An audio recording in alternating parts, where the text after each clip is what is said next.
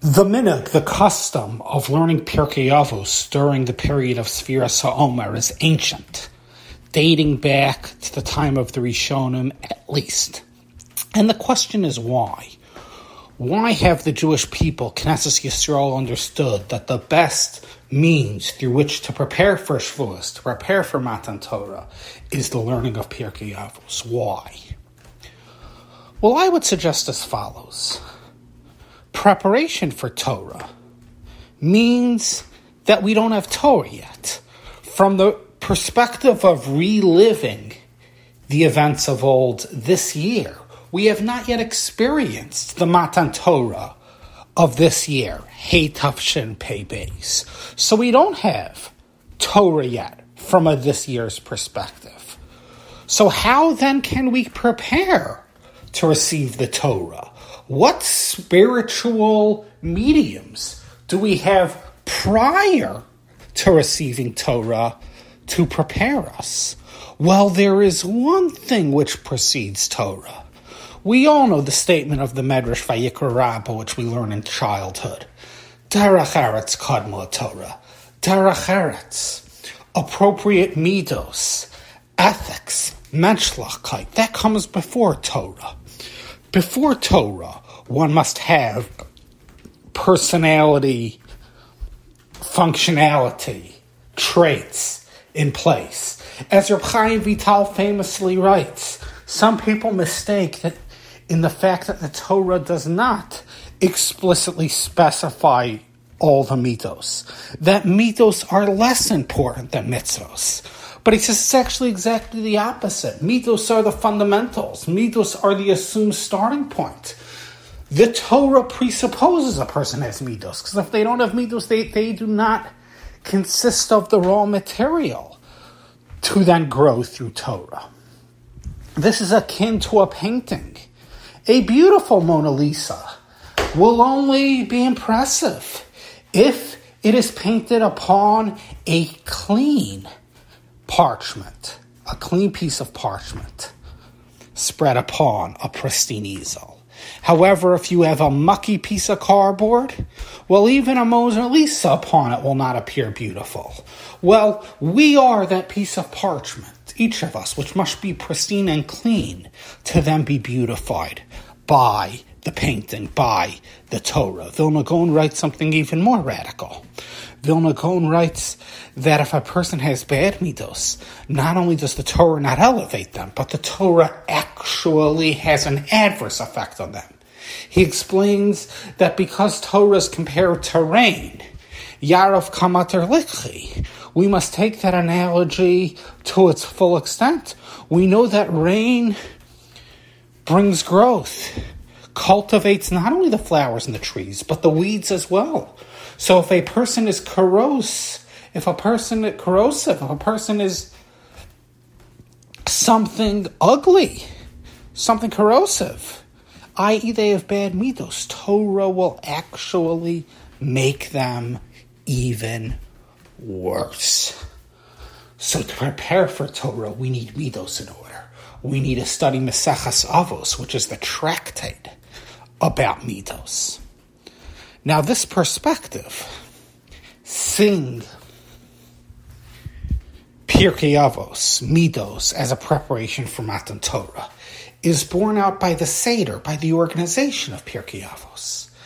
Because while the Masechta itself consists in Mishnayos of 5 prakim, 5 chapters, a 6th chapter was added. A 6th parak, which really is not Mishnah, but other teachings of Braisos, called Parak Kinyan HaTorah, the parak about Torah, the 6th parak of Avos. Why was it added? So Rishonim explained that because they were studying Pirkai Avos during this time of the year, the weeks of Sefiras, and for some, the learning is only starting after Pesach. We are preoccupied during Pesach. So that leaves us with 6 weeks to study Pirkai Avos. So the 5 prakim of Avos had to be expanded into 6, so a 6th parak was added. Well, I suggest it is not simply a loose, cutesy organizational or scheduling tactic to tack on that sixth parak. But actually, by adding the sixth parak, which talks about Torah, following the first five, which deals with midos, it is capturing the entire theme of Derech Eretz Kadmul Torah. First comes the five parakim, Mishnayos about midos, and then the sixth, the parak about the glory of Torah. Because that is the flow, that is the continuum, that is the wind which must flow. Midos, and then Torah, Sefira, and then Matan, Torah.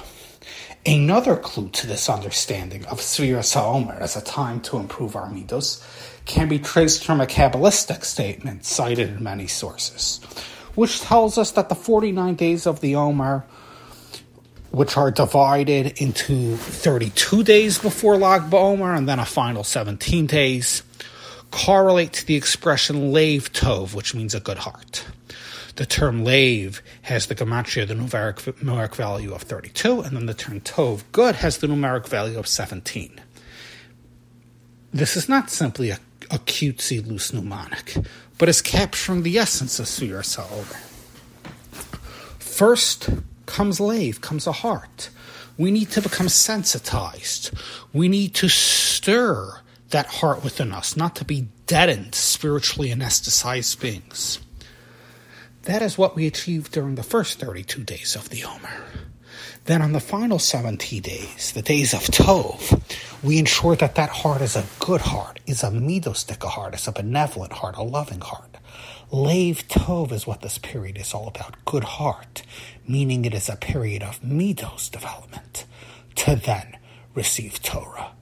And how powerful that the students of Rabbi Akiva, who failed in this very area of showing respect to each other, as Medrash tells us, they had a spirit of competitiveness in Torah. Tsaras ayin shehaya lahem zu lezu b'torasam. They died during the first 32 days, and they were not able to make it to the final days, the days of the Omer of Tov, because their Lev was not a Lev Tov.